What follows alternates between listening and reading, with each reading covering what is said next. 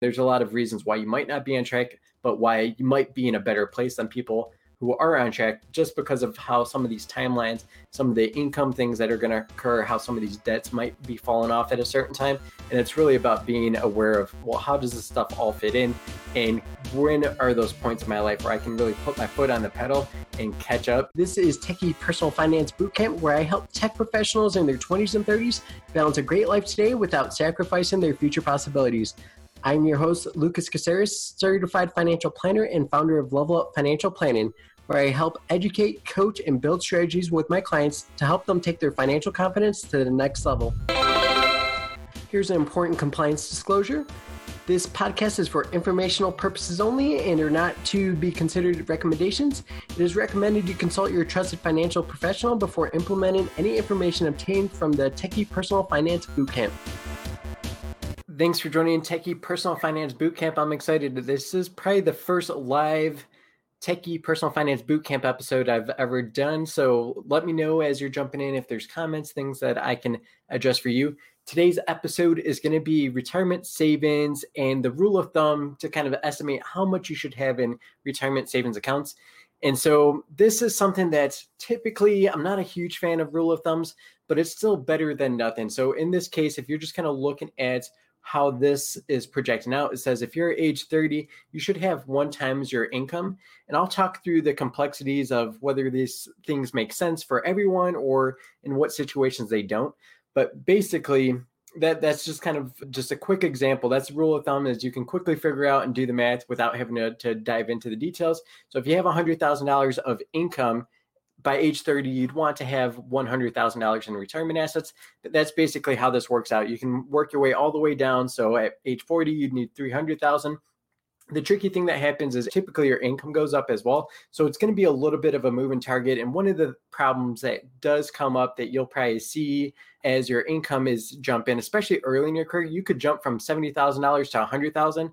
Well, if that just happened in age 29 to age 30, well, you can probably forgive yourself if you're not quite at 100,000 just because your income only just reached that level. So that's just one of the issues that you'll run into with the rule of thumb, is it's not clean cut. It's not going to be 100% accurate, but it does give you a target to aim towards. And it also lets you know if you're off track, you should be looking a little bit closer at your plan and see if there makes more sense for you to be a little bit more aggressive with saving for your retirement. So it's definitely better than nothing, but it's definitely not going to be customized to your situation as well. So that's the biggest issue with rule of thumbs. And another one I have, so these aren't my rule of thumbs. These are just common rule of thumbs that are out there. And so if you kind of look down and kind of go down the spectrum, once you get to age 70, it says 9 times your income, and then age 80, 11 times your income. If you get to age 80, usually you're probably retired at that point, and you don't actually need to have a huge amount of resources and assets at that point, because you're probably in the last 10 to maybe 20. If you're going to live to age 100, maybe 20 years left. So having 11 times your income seems a little bit excessive. So I'm not sure why these rule of thumbs even project out that far. Actually, the older you get, the less income you need, because if someone were to retire at age 65, well, that's a big difference on retiring at age 80 or just having a huge pile of money at that point. Another kind of rule of thumb that you can use when estimating out kind of what you need for retirement savings is you can reliably, if you have a diversified portfolio, a balanced portfolio, you can reliably typically take about 4% a year from the balance. So if you have $1 million, you can take out $40,000 every single year, basically, is how you'd project that out.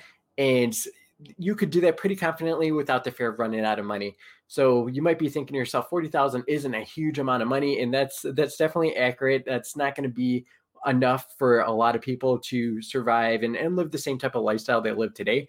But that's just another rule of thumb to just quickly do the math. Well, how much income can you generate without running out of money, without putting a huge burden on your retirement assets? So that's one of the things that when I'm working with clients that are about to retire, we take a look at that, how aggressively you're going to be withdrawing.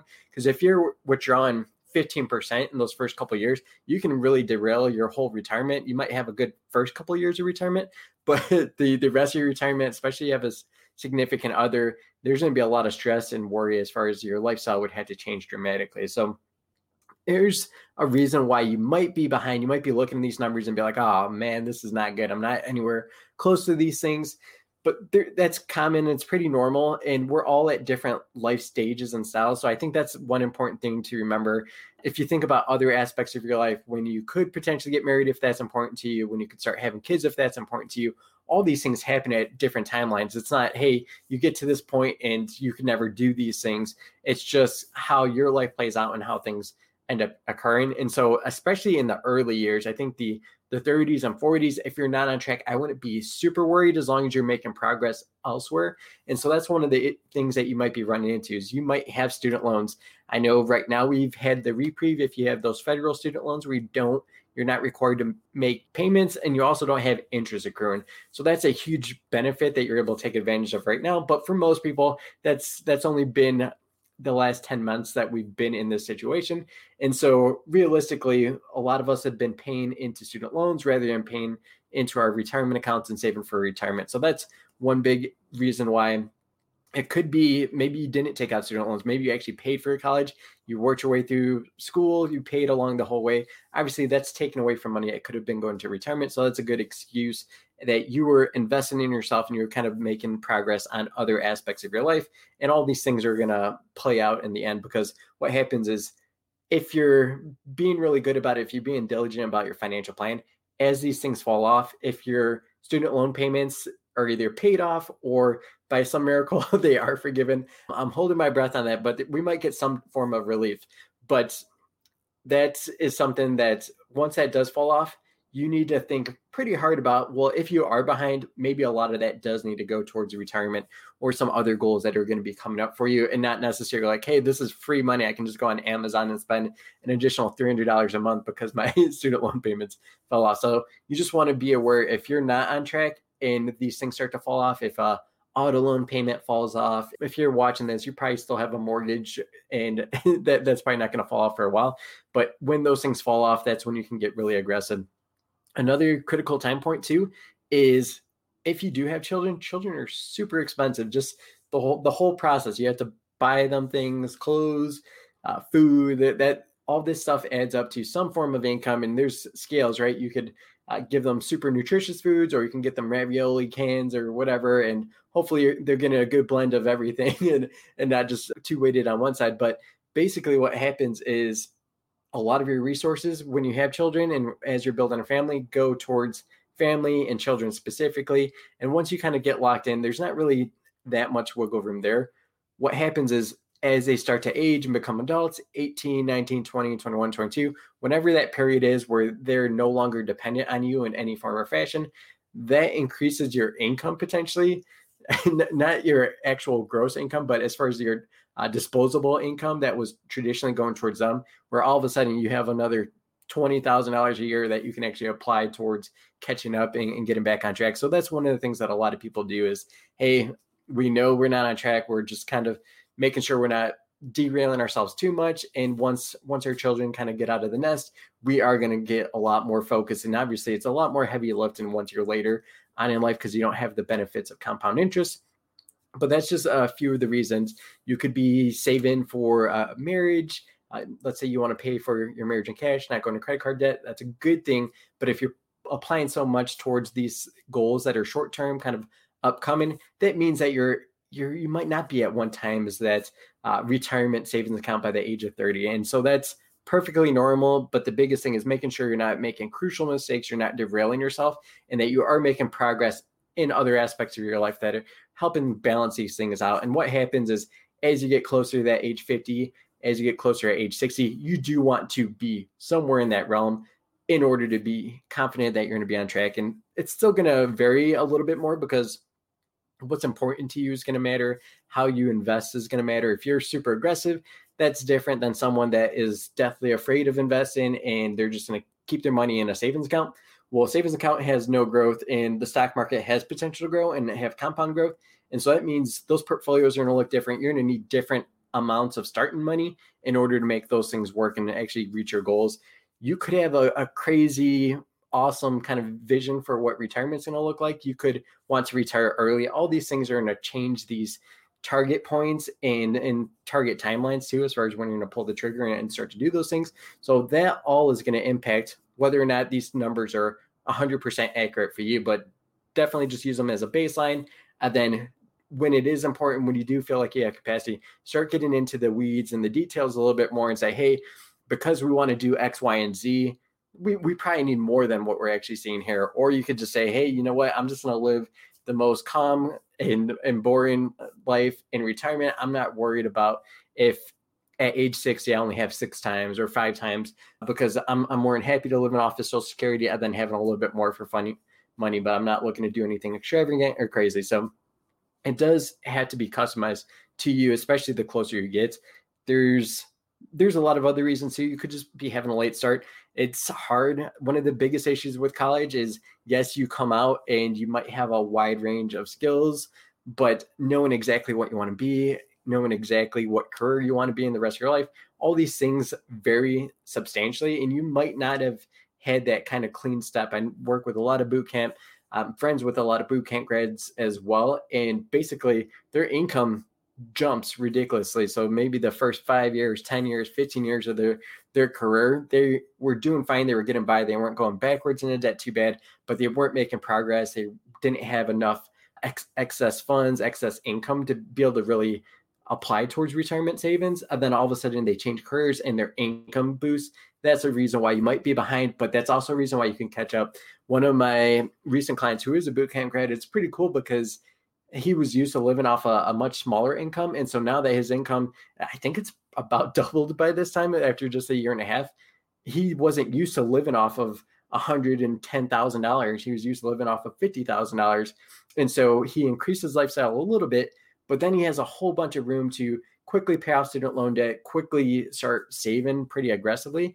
And he was definitely not on track for as far as these retirement savings rule of thumbs, but he's quickly going to outpace people even that were on track, because he just made such a change in his life and he didn't change his expenses to that same level. So he's going to not only catch up, they're going to be doing some cool sabbaticals for like a whole year and kind of travel the South America. So like there's a lot of cool things you can do. And there's a lot of reasons why you might not be on track, but why you might be in a better place than people who are on track, just because of how some of these timelines, some of the income things that are going to occur, how some of these debts might be falling off at a certain time.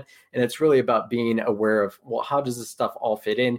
And when are those points in my life where I can really put my foot on the pedal and catch up? I run occasionally. Sometimes I'm really into running, but that's one of the things that if I feel like I have a boost of energy or something, maybe the clouds come over, you get some cloud cover, it's not as heated, then I'm like, all right, I'm going to take advantage of this. I'm going to push myself to run a little bit harder.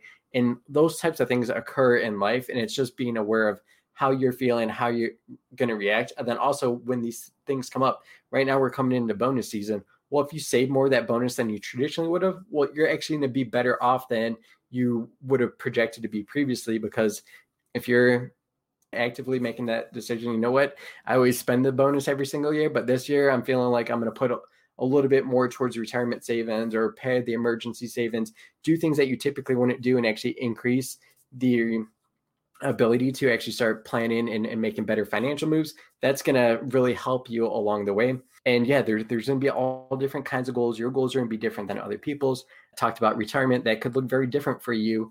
And it's just being aware. If you know that your retirement is going to be above a normal retirement, then you probably need above these income multiples of what we're looking at. So that's important to be aware of. And the biggest thing is just starting to get clear, starting to think more proactively as far as, hey, where am I at? Am I on track? If you're not on track, how am I going to be able to catch up? And what are the actions? What are those pivotal moments where I know if this happens, I'm going to start making progress. I'm going to start catching up this way. And if you don't have that clear visibility of how you can do those things, you need to just definitely start figuring it out. Because the worst thing, one of the reasons why I started Level Up Financial Planning is we would only work with traditional people about to retire. So in late 50s, 60s. And there would be people that come in and be like, oh, I have $100,000 and I want to retire in 2 years, or I just got laid off. Can I retire now? And unfortunately, the answer was no, not with the lifestyle you've been living. You've been used to living off $120,000 a year. And if you retire now, you're going to have to live off of $12,000 a year plus Social Security, but Social Security is not going to start for 5 years for you. So these things do not match up. And I hated having those conversations. So Level Up allowed me to actually work with people younger so I can catch them in their 20s and 30s and really get them on track, get them on that path to feeling confident. So they don't have to be later on in life being like, hey, I'm not on track. This stinks. I just got laid off. Now I still have to figure out how work is going to be solved and all that. So biggest thing is just get clear, get started as soon as possible and start making progress and use these things as barometers. But once you get more focused and clear on what you're actually trying to achieve, if you want more as far as the goals, if your goals are a lot more aggressive, a lot more crazy ideas, that's perfectly fine. You can definitely do those things. It just means that you need to be more aggressive. You need to be more intentional today to put yourself in that position to make those things a reality. So hopefully you enjoyed this episode. It was a little bit different doing it live, but I was glad to incorporate this into the 30 days of live I'm doing for November challenge. Let me know if there's one final personal finance kind of podcast episode you want me to do before I close out season 2. And then I'll take a hiatus and come back for season 3, probably the springtime of 2021. So thanks for joining me. Thank you so much for listening to Techie Personal Finance Bootcamp. You can find show notes by visiting levelupfinancialplanning.com and finding the podcast page. You'll also be able to find strategy guides, videos, and cheat sheets to help you take your financial confidence to the next level. If you feel this episode has added a ton of value for you, please rate and share this with friends and colleagues. Catch you next time on Techie Personal Finance Bootcamp.